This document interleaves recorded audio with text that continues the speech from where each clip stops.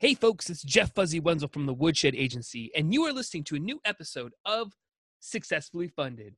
Here we go. Let's turn it up.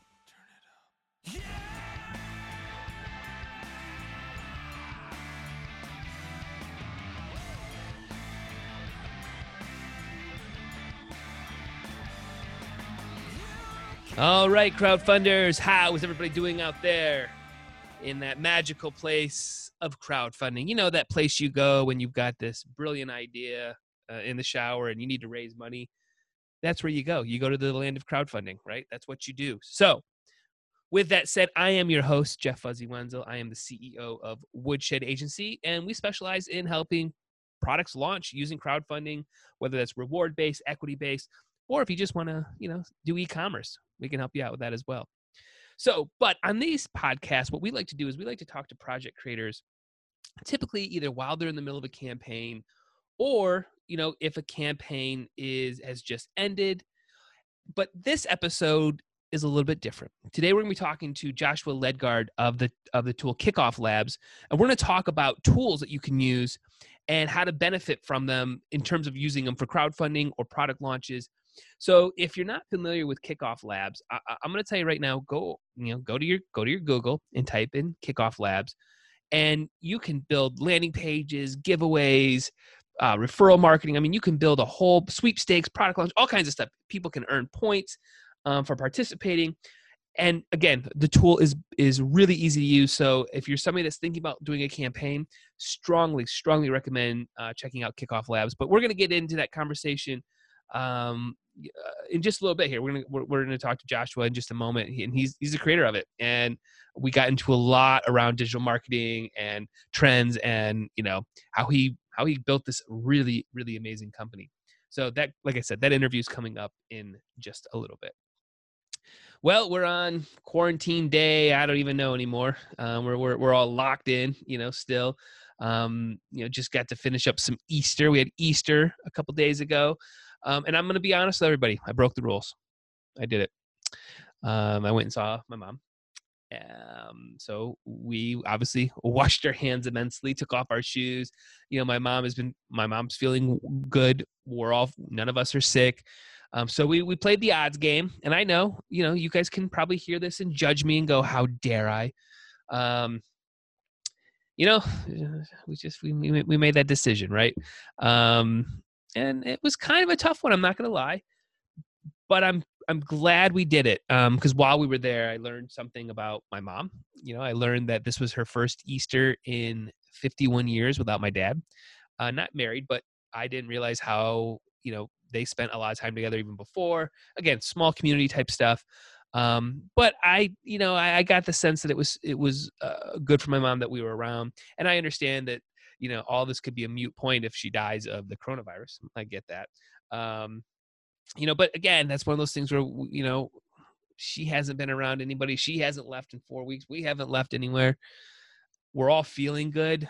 And I read all the same stuff, but we made that choice. So I will, if you want to send the hate mail or the hate text to me, feel free, Jeff@woodshed.agency.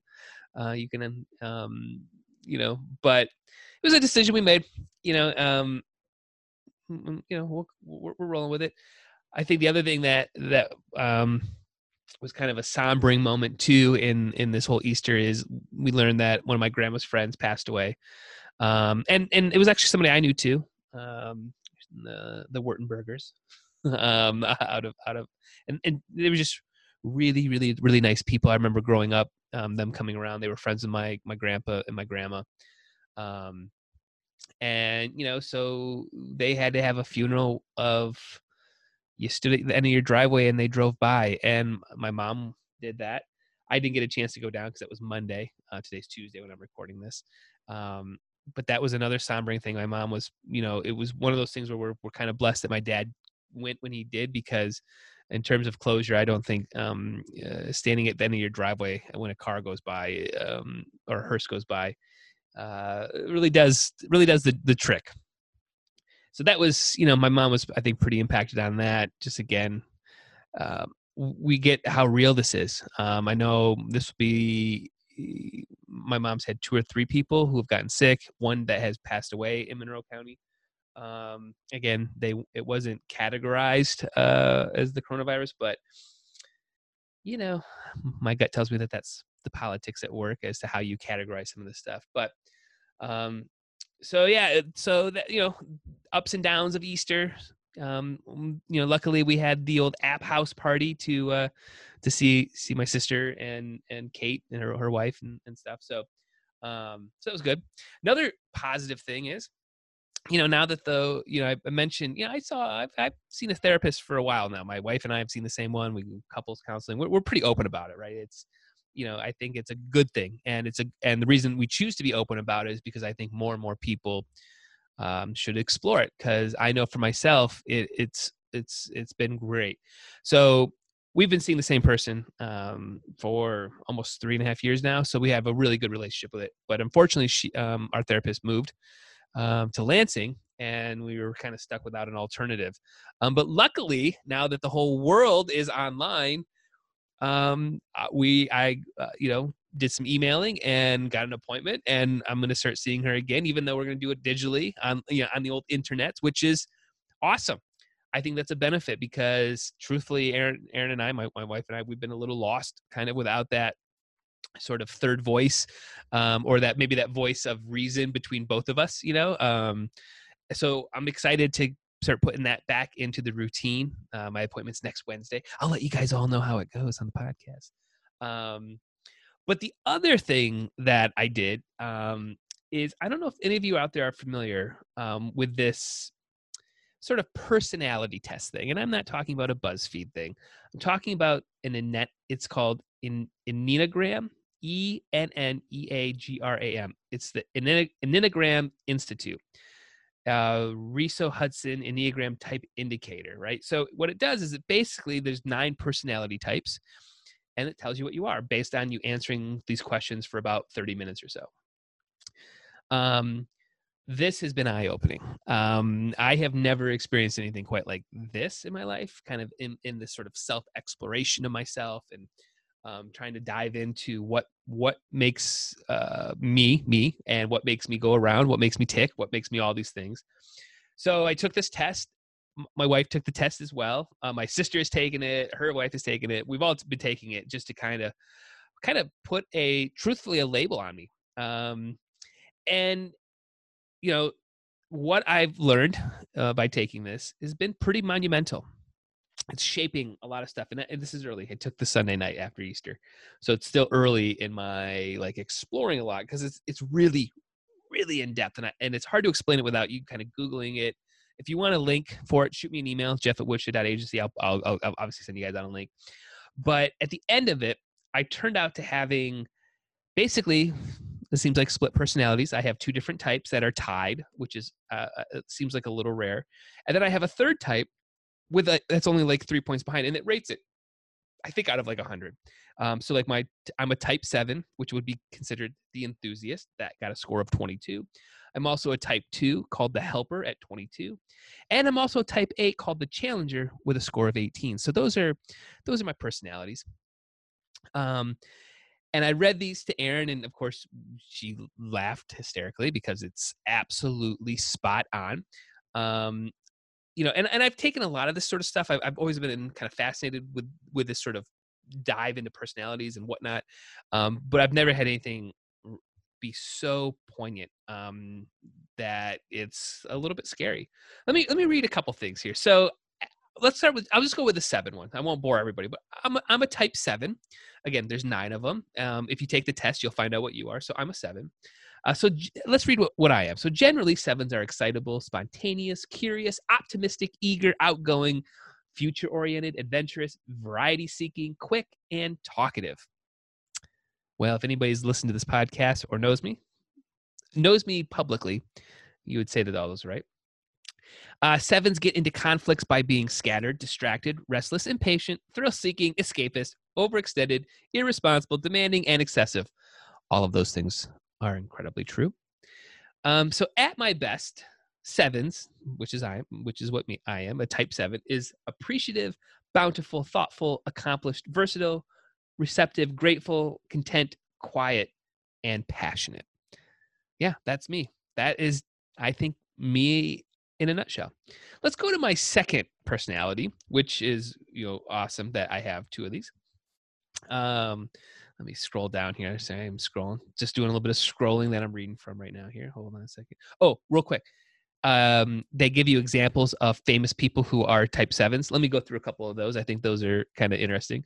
The Dalai Lama, Mozart, Thomas Jefferson, Amelia Earhart, Joe Biden, John F. Kennedy, Mick Jagger, Chuck Berry, Robin Williams, Jim Carrey, Mike Myers, Cameron Diaz, Leonardo DiCaprio, Simon Cowell. So I'm in Steven Spielberg. I'm in some pretty good, John Belushi. I'm in some pretty good company with that type 7. I'm not going to lie. I like all that. I like all of that. All right, let's go into my second personality, which is described as the helper. Let's read what those are. So generally, and this would be a type 2, so I'm 7 and 2. Those are tied. My 2s are caring, empathetic, warm, thoughtful, appreciative, generous, other-oriented, tactile, affectionate, well-intentioned, and demonstrative. So a lot of those, I think you could check off that box too. So 2s, let's talk about conflicts with 2s. That would be from people-pleasing, flattering, interrogating, clingy, worried, possessive, insincere, seductive, very seductive, self-important, and self-deceptive. So at best, 2s are encouraging, loving, self-nurturing, constant, joyous, humble, forgiving, gracious, and compassionate. So I definitely have a mixture of all that in my pot of soup. Let's do one more here. Let's get into the third one, right? Oh, well, actually, real quick, let's read about who are people who are like the 2s, right? Eleanor Roosevelt, Nancy Reagan, Richard Simmons, Dolly Parton, Paula Abdul, Arsenio Hall, John Denver. A lot of artists in this one here. In my mind, I don't relate a lot to this group of people. In my mind, I definitely have a lot more with the first one, and you can probably hear that in the excitement of my voice. But let's look at the third one. All right, so this is personality type 8. This would be described as the challenger. All right, so generally 8s are strong, assertive, resourceful, independent, determined, action-oriented, pragmatic, competitive, straight-talking, shrewd, and insistent. I think that my clients would think of me in this one. My conflicts come from being blunt, willful, domineering, forceful, defiant, confrontational, bad-tempered, rageful, cynical, and vengeful. Got a little bit of that in me too. And at the best, I am honorable, heroic, empowering, generous, gentle, constructive, initiating, decisive, and inspiring. So let's look at who are some of the 8s. Let's look at that. Hold on. Got to scroll back down. So here I got some Martin Luther King Jr., Franklin D. Roosevelt, Winston Churchill, Keith Richards, Jack Nicholson, Alec Baldwin, Roseanne Barr, Harvey Keitel, Tommy Lee Jones, Clint Eastwood. So yeah, that's what I got going on. So as Aaron and I are kind of exploring all this Sunday and Monday, and now I'm recording this on Tuesday, and obviously that exploration is not done. I want to make sure I'm clear about that. I'm not coming at this conversation as an expert in what I'm dissecting from this, but Aaron had a really interesting point around that there's these 3 different types of personality that I really have. And I agree, I have all 3 of these. I can be very honest about that. And I think the type 7, the enthusiastic, is what the general public sees around me. We have a lot of parties, the dad's beer nights. That's probably what most people publicly think and can see. And I think they get a touch of type 2, which is the helper. But my wife mostly gets the helper side of that. And then business-wise, I think most people probably get my type 8, the challenger. So as I was kind of explaining this to Aaron, this exhaustiveness that I feel a lot of times, or this in there, like this, I have a level of stress all the time, no matter what. And I think it is from balancing these 3 different personalities every day, every hour, depending on where I am in a situation, and bouncing back and forth of who am I right now. So I bring this up, and this is a longer intro. So everybody, the interview's coming up. Everybody kind of keep keep with me here. I know I'm being a little selfish with my time, but trust me, the interview that's coming up with Joshua here in a minute is awesome. So if you want to just keep going forward, you can forward through all this stuff. But I bring up a lot of this stuff because when I was down Easter, remember when I was breaking the law, I spent a good hour in my dad's garage down there. It's the first time I've actually had a moment by myself. The kids, everybody was taking naps. It's like 5:00 on Easter, and I'm just down there, and I just kind of went through a lot of stuff. I just went through looking at tools, opening cabinets, found his mowing shoes, just things, just absorbing and just kind of being in that space. And while I was in there, I just had a wave of emotion around that maybe I'm never being my authentic self. And my authentic self is truly somebody who kind of comes from the sticks, redneck vibe, coming from, a farmland. I mean, there's literally a cornfield across the street from my parents' house. But I kept looking at the life that was given to myself and my sister in terms of plenty of space, yards, parents' attention, dad throwing the ball with me all the time, just all, helping me with whatever adventure I was on. And I'm wondering if I'm able to actually provide that by choosing to live, with the water right up to my nose, right? Like, barely surviving, trying to have my own business, trying to have all these sort of things that are just, for me to be this in type 7, type 2, type 8, right? To be this sort of energy that I put out in the world. So I just kept sitting there thinking, what if my dad, was actually wise to this stuff and just stood back and said, you know what, here's what I'm going to do. I'm going to be in my kid's life. I'm going to have a nice house. It's not too big, not too small. I'm going to have a couple friends. I'm going to play pool with them. I'm going to go to some high school games, basketball, football, eat some food, and that's about it. And I know on the surface right now that has never seemed enough for me. But what am I trying to get at? I'm trying to get at to be the type 7, to be the type 2, to be the type 8 that I've just talked about. And maybe that's not what I should be doing. Maybe I should be focusing on shrinking and slowing. And I truly brought up to my wife, Erin, last night around, my mom's living in a big house by herself. And she doesn't want to do that. She lives in a house that was designed for a family of 4 with space. And I said, why don't we move to Ida? Slow down, get out of this every waking minute, having to be busy 24/7, having to live beyond our means all the time. If the area I live in, trying to buy a house that's teeny tiny for $270,000, literally top of the market, where I could go an hour south and get, a gigantic house for $200,000, and have space for the kids. And you know what? Kind of have the kids go to a school that truthfully, it's pretty slow. And I think about the reason I have these experiences of football and basketball, and what it's taught me is because I wasn't playing against the highest caliber of athlete in the world. I was playing at my level. I keep using the analogy in my mind about I was boxing my weight, right? I wasn't boxing in the heavyweight.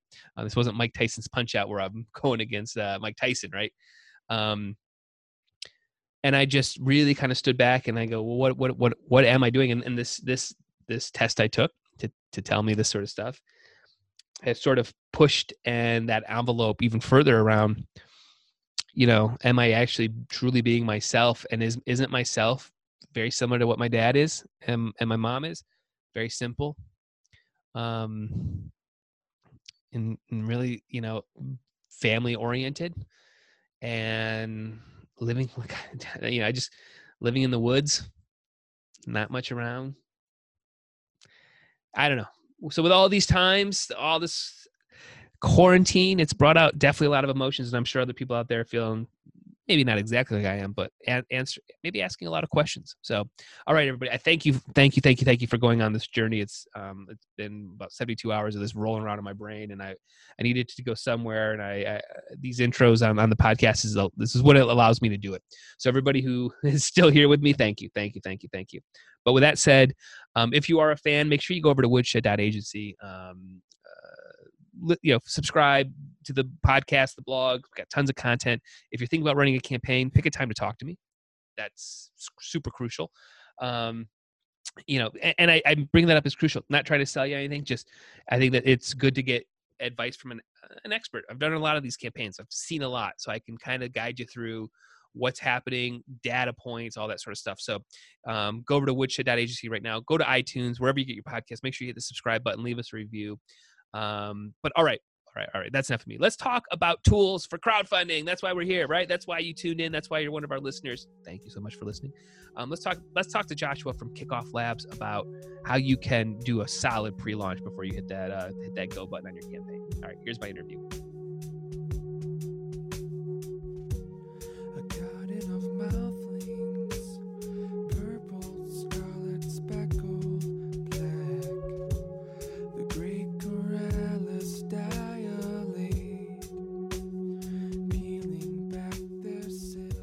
All right, Josh, the red light's on. That means it's go time. So why don't we do a quick sound check before we jump into it? Why don't you tell my listeners what you had for breakfast this morning? Some granola and some bacon. Okay. All right. So on the healthy side, then maybe not on the healthy side there, it sounds like. I believe in balance and moderation. All right. Yeah, that's good. Any fancy granola or just some granola? Just some granola and some raisins mixed in, that's all. All right. Big breakfast eater over there? On the days I have my kids, I like to make them breakfast, and so I'll make them a breakfast, and then I join in. Otherwise, the days I don't, I feel like I just want to take the time off, and I'm just like, I grab a power bar or something and just move on with my day. Nice. Yeah, I'm trying to get better at it. Today I did a good job. I had like this little quinoa thing and made an egg. That's what I read I was supposed to do. I don't know. We're all just figuring it out right now, right? We're just figuring it out. Awesome. Well, I think we're sounding good. Why don't we jump right into kind of why we're talking today? So why don't you tell my listeners kind of, what your product is and how it and what it does? Yeah. So hi, guys. I am one of the founders of Kickoff Labs, and Kickoff Labs helps people set up viral contests in minutes. So at its most basic form, Kickoff Labs is about lead generation. So where do you want to collect a set of email addresses, phone numbers, for potential customers. That's what we do. Our twist on it is that we're trying to make that more engaging to boost your conversion rate. So anybody can set up a landing page, a MailChimp form, anything, and start collecting an email addresses. That's kind of zero cost solution. And what we're looking to do is say, how could we make that more effective for people? So we add the viral component to it. And I know I've gotten a lot of flack recently about the word viral being not exactly what people want to hear these days. So I've tried to say engaging promotions, engaging contests, but what we enable to do is once somebody has signed up on your list, you can give them an incentive to share with other people. And what we find is, it's easy to offer like an opt-in bribe saying, sign here and get a download, or sign here and get 10% off, and you can start collecting email lists. But it's more effective if you convince those people who already thought it was worth signing up to tell their friends about it. And so we make the sharing part really easy. And then we have all sorts of contest schemes on top of that, where let's say you share with 3 friends, then you might get a bigger discount or a bigger reward for what you're doing. And in the context of crowdfunding and product launches, those are two of our big customer verticals. And I'll just start with like the crowdfunding aspect. What a lot of people running crowdfunding campaigns do is they know that they need to hit the ground running when they launch Indiegogo or Kickstarter, meaning that they don't want to launch their Indiegogo campaign or their Kickstarter campaign and be building their audience at the day that they launch it. They want to launch it and instantly get into the trending charts on one of those sites. And you want to launch it to an audience. And so they'll use our service initially to say, let's build that initial audience. And so they'll set up a campaign that says, hey, we're going to launch this Kickstarter campaign for this product. They maybe have a draft of their video. They have a draft, like some screenshots or some product shots, some text. And then they're signing people up to the campaign at that point. And then they'll say, if you sign up now, you'll get exclusive access to the early bird discounts. And then if people keep sharing, they'll give them, say, we've had some people that say, it depends on the product, what the level of giveaway is. But some people say, like, okay, if you get 10 friends to sign up, we're just going to give you the product. Maybe that's a lower cost product or something. If it's a higher cost product and you get 10 friends sign up, hey, we're just going to give it to you at half off or something, like a major discount for the product, to really incentivize that sharing and drive the list creation ahead of the Kickstarter campaign. And that's sort of the first phase and the most common thing that people do who are looking to launch crowdfunding campaigns with Kickoff Labs at the start of it. And we've got a lot of, there's a lot of success stories. You can go to our website and check out customer showcases. And there's a lot of Kickstarter campaign examples there of people that have done, including one of the largest they didn't use Indiegogo or Kickstarter. They just ran their own purchase pre-launch system for a 3D laser printer. And so there's a story there. They launched and they raised $25 million and they backed the referral scheme using Kickoff Labs to really track that referral. And they were giving half off this laser printer if you got 3 to 5 friends signed up in advance. That's awesome. Yeah, that's awesome. So when should, how long should people be maybe using your type of product if they're in the crowdfunding space? Is this something that they're doing it for 2 weeks, 30 days, 60 days, 90 days? Like what's a typical time frame if they were asking you? You can say I'm biased, and I say as long as possible. But no, it depends on what you want to get out of it and what your goals are. Is the realistic answer. I think the minimum time, what I've seen just looking at the patterns of lots of people running the campaigns, is at least a month ahead of time before you do that first launch. And then into the launch, once you have it still running and collecting, because people will shift the promotion to saying just a bigger discount afterwards, just to keep it going, so you don't shut down that email collection altogether, because most people found the email collection really effective. The reason that I say at least a month is because what we notice is even with a really well-run campaign, people get a landing page up, they have the promotion up, they have the pitch up. It takes about 2 weeks for their traffic generation efforts to really get optimized and start driving traffic. And then once you start driving traffic, if you imagine I drive, 10,000 people to a site in the first week, right? Let's say I managed to do that. I get a percentage of them to sign up. Let's say 20% of them sign up. So I've got, 2,000 people signed up in that first week. They start sharing with their friends. That second wave, that bump, comes about a week later, because it takes like a week for that sharing to start really reflecting in the numbers. And so for the most effective, I tell people, like, imagine you spend a week building traffic. You have a week at this really good traffic level, so that's week 2. You have week 3, you're starting to see the bump from sharing. And at week 4, you've got this plateau where you're collecting leads with this campaign that you've got going. And then from that point, imagine it's up to you to imagine how many emails you want to collect at that rate and how much you want to keep optimizing before your launch, right? And that's kind of a good optimistic case. I think a lot of people, it really takes them 2 to 3 weeks to really drive up that initial driving of traffic.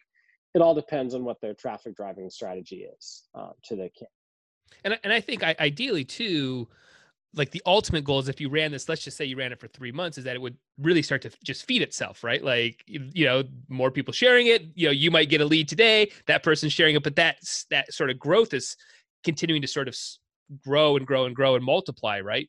Yeah, and we see that in successful campaigns. I'm always careful to say like that is ideal, but a tool like ours is really, I always position it is more about like making what you're doing more efficient. So my goal, I always tell people, is if they're going to spend $1,000 in lead generation, I want our tool to make it feel like you spent $1,500.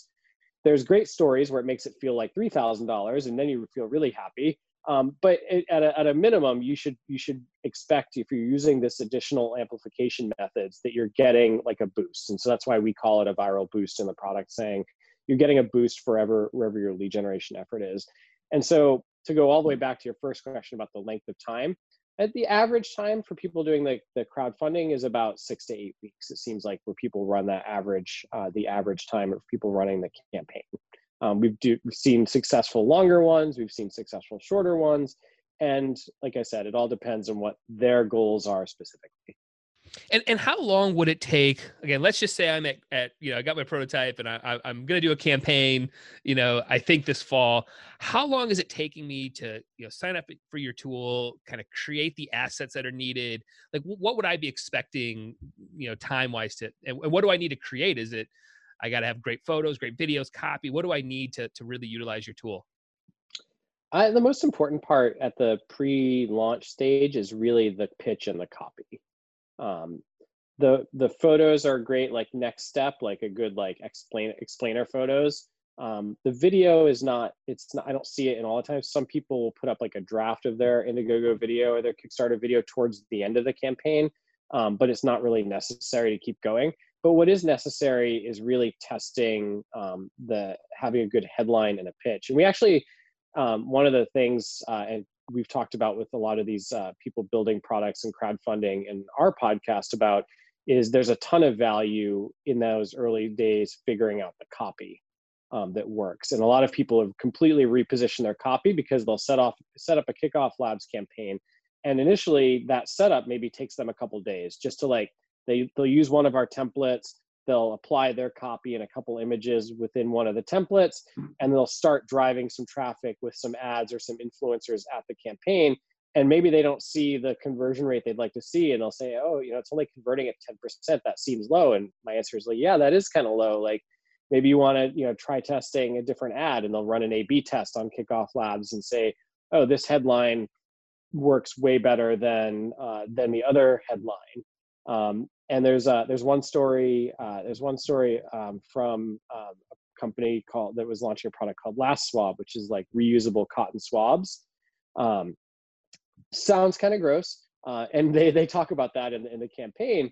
And they knew they had a pitch to talk about like the environment, but they just viewed that as one of their potential product benefits, right? And as they kept doing A/B testing and seeing like what was causing people to sign up and what worked really best, by the end of it, and you can see like a picture on our site, like by the end of it, their campaign pitch was like they had this like poor fish in a picture choking on a cotton swab. And it sounds really extreme, but like that's where their message like got driven to, like, oh, we really need to push on the environmental aspect of this because the people that are going to buy it are the people that really care about the environment.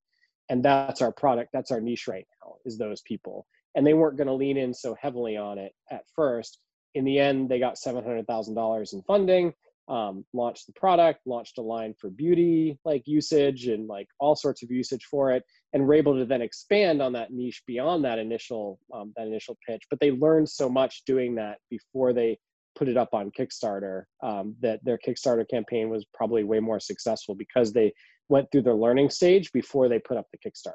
Right. That's always a huge thing. I tell all my project creators to be open-minded, to listen, to use this time to really kind of go through everything: your Facebook ads, your audiences, your copy, photos that are working, A/B test, all this stuff. Because you want to do it now, not we launched.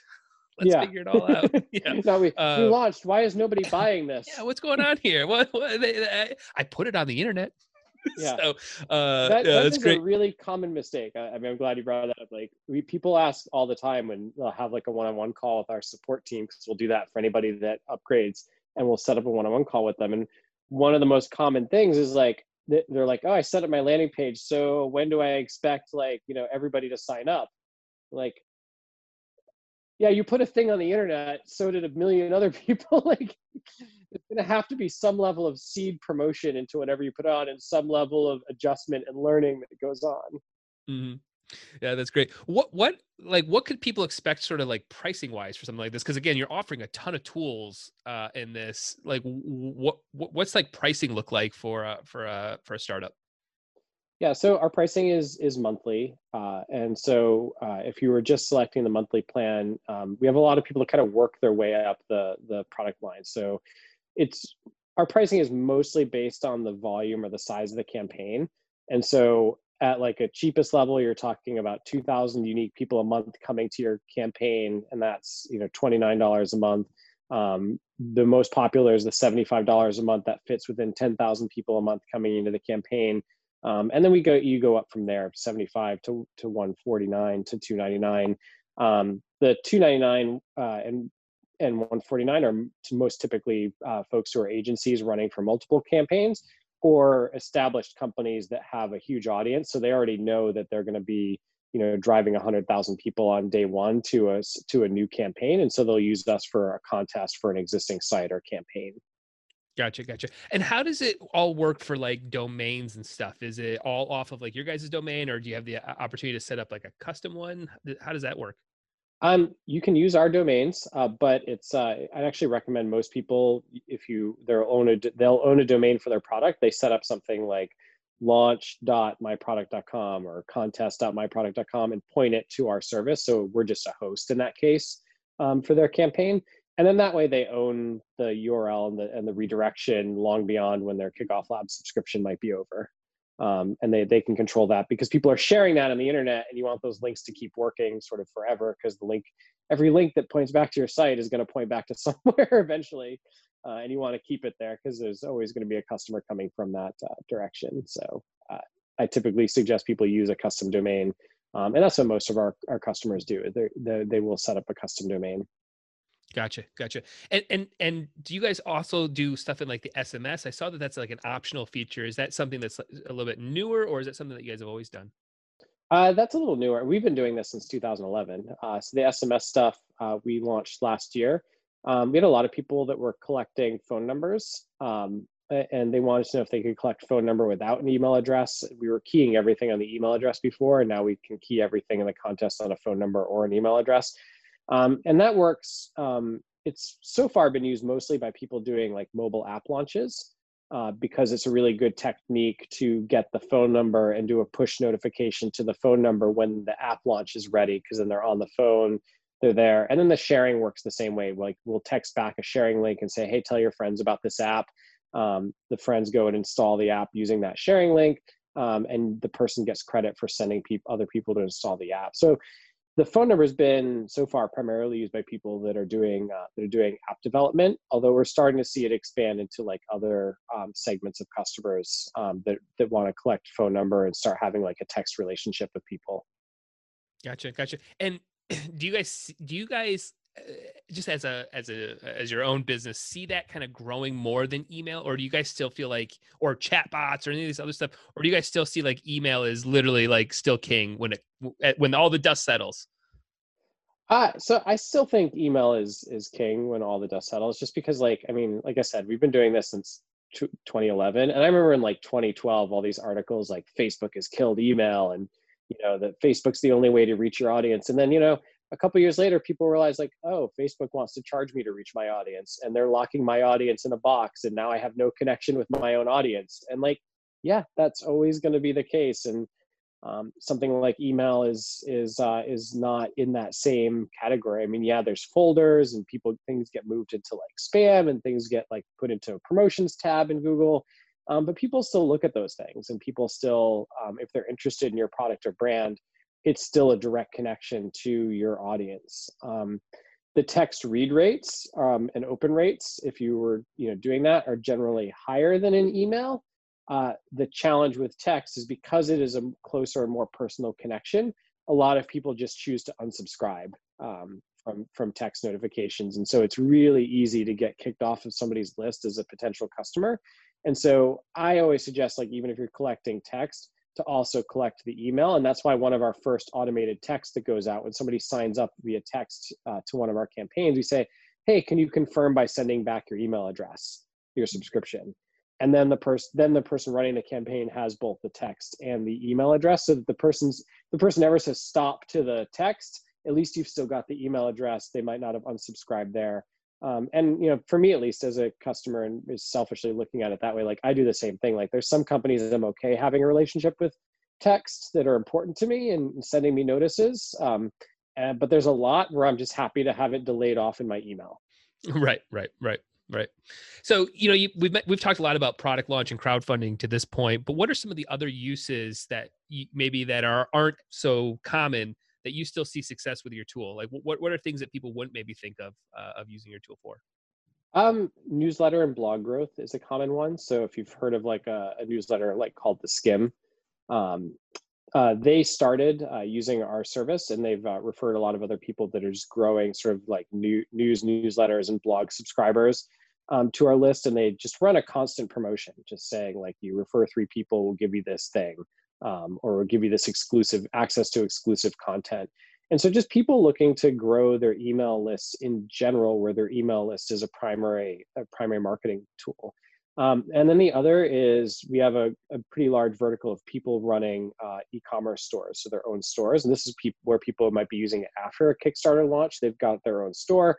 They want to grow their newsletter list. And there's 2 primary uses there. One is we have customers who, like, once a quarter, they want to run a big contest with their email list just to juice and get new subscribers on their email list. So like, company that sells jeans. Every quarter, they're like, we're giving away 10 pairs of jeans to the people who get the most points in the contest by following, by sharing, by promoting our brand. And so if you earn the most points, you get additional entries in the contest. You increase your chance of winning the pairs of jeans. And so they'll just run those contests sort of like as an evergreen contest on a regular basis. We also recently launched for e-commerce, because we're seeing so many people with online stores, and especially now where every local business is looking to have an online store. I think it's going to be growing, but we have integration with Shopify so that you can run a contest, and in that contest, not just give people points for referring a friend to an email list. You can earn additional entries in the contest by making a purchase. So every dollar you spend is an entry into that month's contest. And then every dollar your friends spend adds to your total entries. So if you do refer somebody and then they buy something on Shopify, you get additional entries into the contest. And so running these contests and promotions on an e-commerce site is really the next biggest thing to like product launches and Kickstarter campaigns that we do. That's very cool. Very cool. And you mentioned just a minute ago too, maybe we can talk a little bit about this. What's the one-on-one, the consultation that I think you kind of just mentioned it quickly, but what does that look like for somebody? Yeah. So one of the advantages of our system is there's a lot of options, as we've been doing this for a long time. And there people often like, what kind of campaign is best for me? I want to do something like a contest, but I don't know what contest is best. And we've got a lot of best practice guides and like getting started guides, but there's still, everybody needs a little bit of guidance if they're setting this up for the first time. And there may be like, there's only 2 or 3 people at the company and they need some help doing it. And so we offer for anybody who upgrades and gets a paid solution to the product, like we'll give you a half-hour consultation. And that talk with our support team runs the gamut. I mean, there's some people who are just like, help me set up my domains. The only thing I can't figure out, I'm good from there. And then all the way to like, help me choose what kind of contest will work. And let me tell you a bit about my business and you can like give me suggestions. And we've done this enough. We can roughly pattern match and say like, oh, it looks like you've got a $50 price product. Here's a type of contest that seems to work really well. Here's a case study we can send you from our previous list of customers you can follow along with. And here's how the templates I'd recommend going with and starting with. And so really just giving people that guidance that, makes them feel more confident that they're following a successful path that other people have followed before. That's awesome. Now, so since 2011, huh? That's when Kickoff Lab started. How'd you get into it? What was the idea? 2011 is a lifetime ago in the internet land. So like, where was the idea of all this?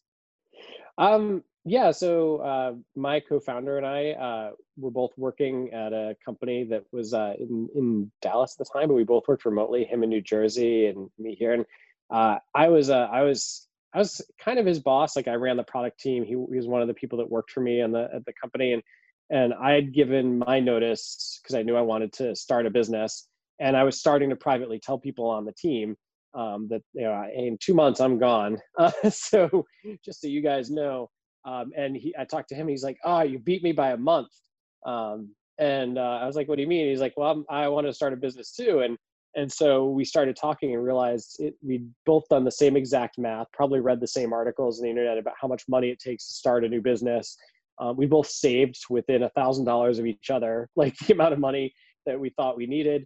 And so we decided to team up, and neither of us had any idea what we wanted to build. And so we just sat there and brainstormed, and we came up with a document that had like 50 ideas all like written out to a paragraph form, and all 50, it ranged from like a blog about beer to like, a texting service, like something like, it was a really like wide range.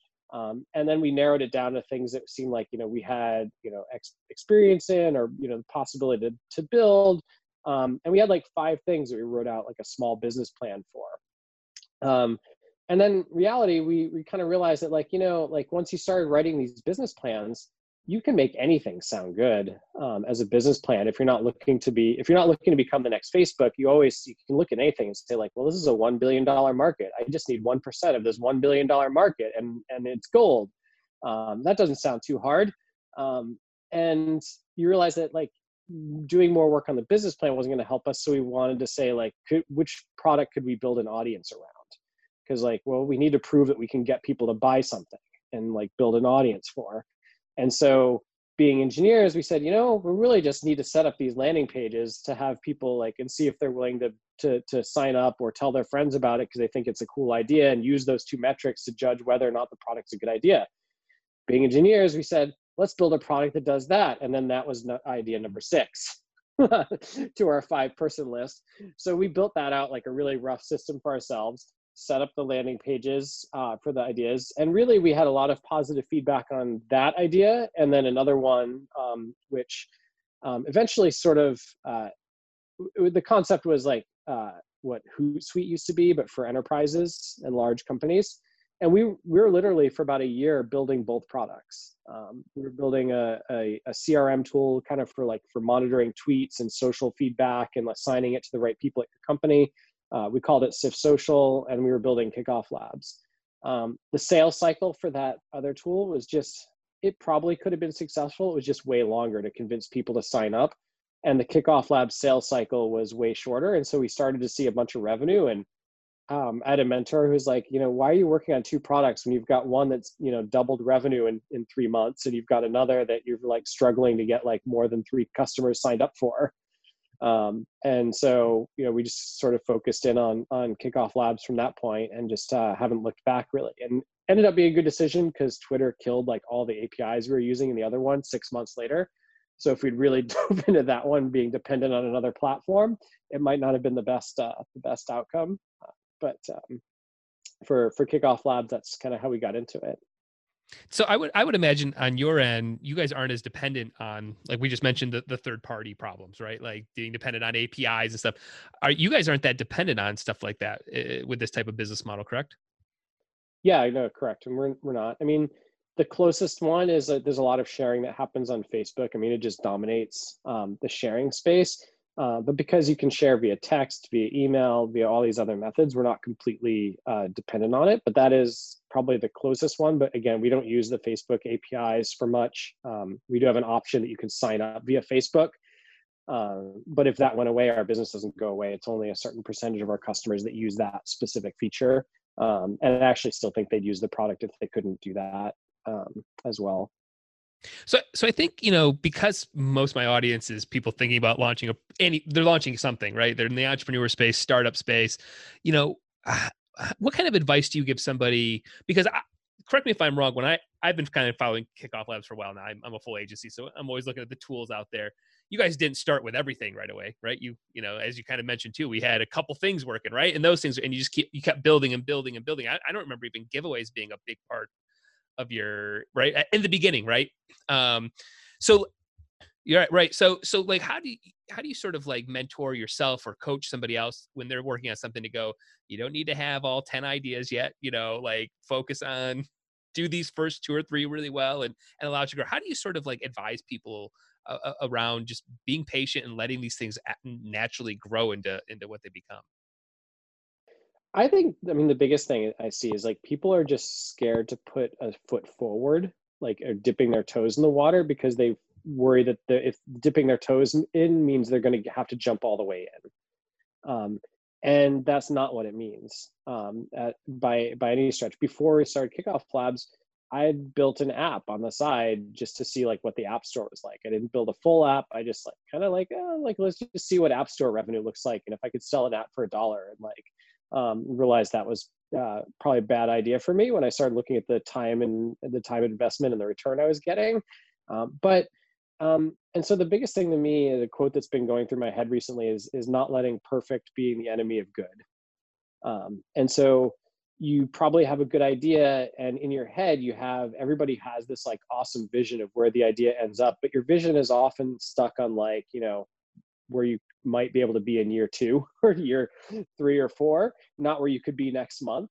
And where you could be next month is often more beneficial to you and to potential customers if you're just solving a tiny chunk of the problem. And so, you know, like these people who are using Kickoff Labs successfully, we've had people use Kickoff Labs and say, well, I decided not to launch my product. And they'll say, well, why? And I said, well, we ran the Kickoff Labs campaign. We did A/B tested, we experimented, and we couldn't get people to sign up. And they tell us like, you know, I view that as a victory. Like I tried, I realized that like I was never going to get people to buy this. And they come back again in 2 months with another thing, and they're dipping their toe in to try and like test, you know, is this good? And, you know, ourselves, I have to tell the same thing, like all the time, like we didn't launch with the perfect product that did everything. I mean, literally when we launched, it wasn't much more than what Scott and I had built ourselves. Like there were a couple text entry fields where you could enter like a headline and like a form, and you couldn't even edit the form. It was just email address. You know, once people signed up, it was a default thank you message. You couldn't change it. It was English only. Like I can't even list like all the limitations that were on it when we launched the product. Like I think we took what we built, we basically added a billing system to it and a way for other people to sign up. And just to see if they would. I mean, obviously the prices were different. It was like $10, $20, $30, just to see like what would happen. And you know, but we found like that was a great test, because like if people weren't willing to pay $10, we were never going to get them to pay $100, like eventually. And so you know, but what we had was probably a $10 product at the time. So, you know, we just, you know, we've scaled up from there and just kind of followed what works for customers and what the customers with revenue that are successful are telling us about the product. Yeah, that's great. That's great. You know, so one of the things, you know, we kind of talked a little bit about like the whole giveaway strategy. What's your take on it? Because I can argue both sides of it all the time. We run a ton of giveaways on our end here, right? So like we feel like it's a great way for a company to do it. Most of the time, if they're at ground zero, right? They have like I'm building the Facebook page on Tuesday. I got to drive traffic on Wednesday. What am I doing, right? Like, you know, and so like, do you find that is still a good audience to build? If they just want to win something for free, because that's usually the feedback I get is like, I don't want that audience. They just want it for free. How do you sort of navigate that conversation, or how do you talk to people about the just free contest crowd type of thing? Yeah, and that exists. There is a large crowd of people like just for free. It's actually an option in our fraud prevention. Like if somebody is referred from like, there's lots of places on the internet or like sites and forums where people just talk about, hey, somebody's giving away this free thing. Like everybody go join up. We actually have a way to say like, you know, flag and exclude these people, like, because like it is a concern.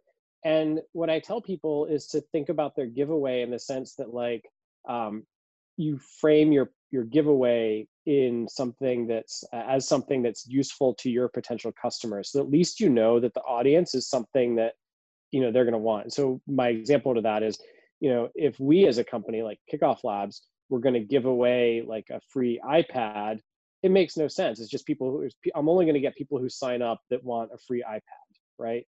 But if I partner with like you know, a woman who does like our Facebook ads and she runs a video course, I say we're going to give away 2 copies of her video course for running Facebook ads like for free as part of this campaign. At least I know people who are signing up are people who are interested in running Facebook ads. They're potentially people who are running like, or then going to run marketing campaigns, who are interested in our service. And so you won't get as many people signing up, but that's a good thing. You'll get the people signing up who are like interested in the thing you're giving away. So I always tell people the thing you're giving away needs to be at least parallel to your business, so that the people that are signing up, are potential customers for your business, and never to try and give away something that like is just going to get the largest possible audience. I mean, there are exceptions to that rule. Like if you're a travel company and you're like, I'm going to give away, like, you don't really have a choice. You're like a travel company, like, I'm going to give away like luggage or something like traveling. And then like, well, I mean, it's a broad consumer appeal. You're going to have to give away, you're going to have to take the fact that you'll get 10,000 signups and maybe only 2,000 people are really the people you're after. Yeah, that's how I answer it basically right there. It's like, yeah, I'm not just giving away an iPad or an iPad that my mom wants. And she's, she just, they're signing up on stuff during the day and has no idea that she's even on a contest site or something, because she's just, just doing nothing. So that's great. Well, over these last 9 years or so, what has been maybe the biggest hurdle that you as a company have had to face and overcome? Like, what's been like one of the biggest challenges? That's a lot. Um, there's always competitors. If you have a good idea, there's always going to be somebody who like thinks it. And it's a challenge to not just compare yourselves to competitors and say like, oh, well, they're doing this, so I have to do this as well. Especially when you start getting people like that'll email and say, well, they have this feature, like, why don't you have this feature? And like, it's a pointless debate to get into because you actually don't have data on like what somebody else is doing and whether or not that feature is actually beneficial to their audience. You just know they built it. That's all you know. And so it's hard though to like compare, constantly be comparing, and to try and not compare and to only look at like what's beneficial for your audience, and knowing that there's like room in a marketplace for a lot of different solutions. That's a challenge for me. Like I mentioned earlier, the challenge of like always, I think recently the challenge is that we're looking at is like, how do we take this product that we've built that does a ton of things and really simplify it to different verticals? Because the product having existed for 11 years, so we're starting to sunset features and just say like, people don't need this feature anymore. Like it was something that was valuable 5 years ago is not as valuable now in the current condition. And so a challenge for us, this is less unique for somebody new starting, but for us is like, how do we keep changing and molding the product that fits the current time that we're in, versus saying we have to keep carrying forward all of these things that we've done. And so that's kind of the biggest challenge that we've been looking at in the last 6 months. Yeah, that makes sense. How about the other side of that coin? What is, what's like the big home run that, like if you were, given a big presentation that you start with like Kickoff Labs allowed us to do this, like what's the big milestone victory? You mean like do you mean like a personal victory or something because of the business? Yeah, I guess personal or company. I mean, just like we hit this major metric we wanted to hit. We got this feature. Is there just something that you just stand back and go like, we're really really proud of this thing as a company or even as yourself? I really enjoy, I mean, just me personally, just getting the emails from like founders or marketing professionals saying like, hey, like I might not have even seen their campaign. Like, hey, I just want to send like a note, like the tool is great. We signed up 10,000 people and like, that was awesome. So just to me, getting those personal notes, seeing that we've helped other people and they saw like the value in what we did, that really motivates me personally. And then the other thing is just like the business, when it reached a level that we're able to like hire out for support and hire out for other roles, and be able to like step back and just do the things that I want to do and like spend as much time with like family and friends that I want to, and not worry as much about like next month's payroll or finances. That's a big milestone that like I'm really proud of, because one of the reasons I built the company is because I was working for this company running a product team, and it was like a 60-hour-a-week job. And like I had 2 new kids and I was like, I just hate it. I'm way too grumpy. I just don't enjoy it. I'd rather work 40 hours a week. And how can I build a lifestyle where like I can work when I want to work and not when I don't want to work? And so having achieved that just to me is a huge personal victory. That's awesome. That's awesome. Let's do a couple quick questions here. What are you watching right now on the old TV? Uh, who's not watching Tiger King? Yeah, I know. A new episode coming out Sunday night. Did you see that? I've only seen the first 2 episodes, so kind of I go through things slowly, more slowly. But that and Westworld, I'm only on season 2, kind of working my way through. Third one season just 2. came out, right? Isn't it right? Yeah, the third season just came out. Yeah. Yeah. All right. What do you listen to music wise? So all over. I mean, lately, going back, like listening to like Black Keys. I'm grew up with I grew up with Dave Matthews, and so Dave Matthews, Black Keys, like your 1995 to 2010 like music in Okay. there. All right. Then I had kids and I stopped listening to new music. Yeah, then it's all kids pop, huh? That's what I got a lot of, that old kids Yeah. pop stuff. Yeah, so it's these versions of songs with a Yeah. 8-year-old singing them or something. Yeah, Yeah. which is just It fantastic. creeps me out. It's totally, and then they have songs that are like really not appropriate, but they change the words. And then when you search on, you just search on Spotify, you're like, hey, play, and they don't get the kids pop, and all of a sudden you're like, whoa, that's the wrong one. When my kids were younger, the thing that really creeped me out was all of a sudden I realized they were watching old Thomas the Train. This is when they were younger episodes. I'm like, is that George Carlin used to be the voice there, and you just don't expect to hear George Carlin's voice doing like a kids show because you expect him to start swearing any second. Right.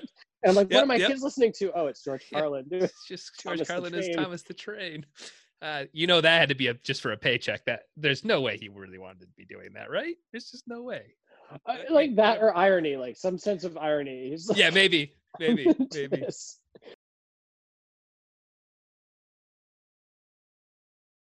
I have not. I don't have a good list to put there. What's the last? No, I don't have a good list to put there. Yeah. How about maybe channels that you watch maybe online in terms of like to get marketing ideas or just to get ideas, or like where are you consuming maybe industry tactics or whatever it might be? I listen to I listen to like the podcast space, so a bunch of different podcasts. Starts for the Rest of Us is a big one for like smaller companies. The Guy Raz podcast, How I Built This, just to get like inspiration. Andrew Warner and his podcast, always listen to that stuff.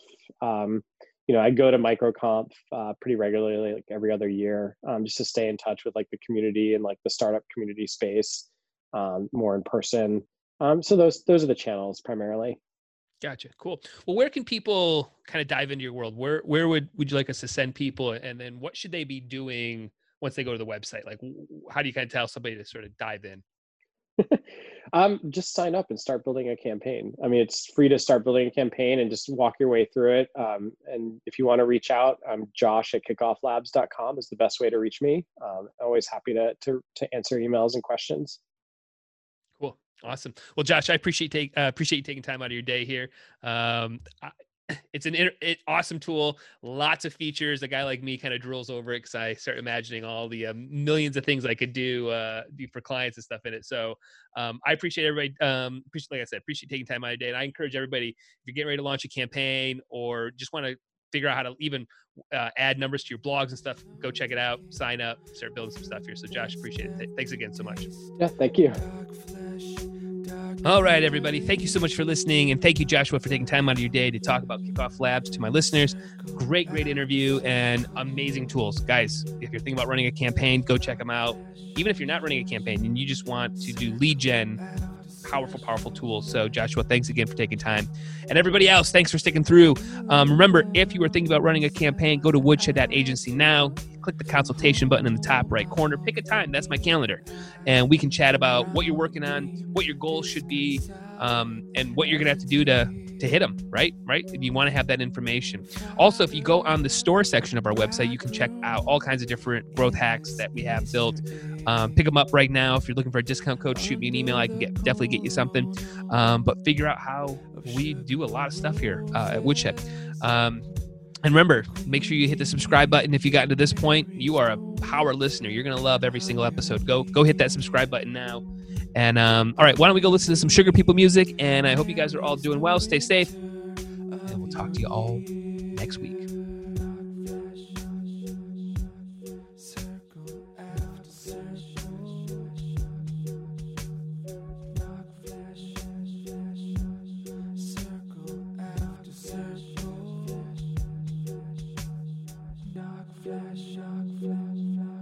circle after circle.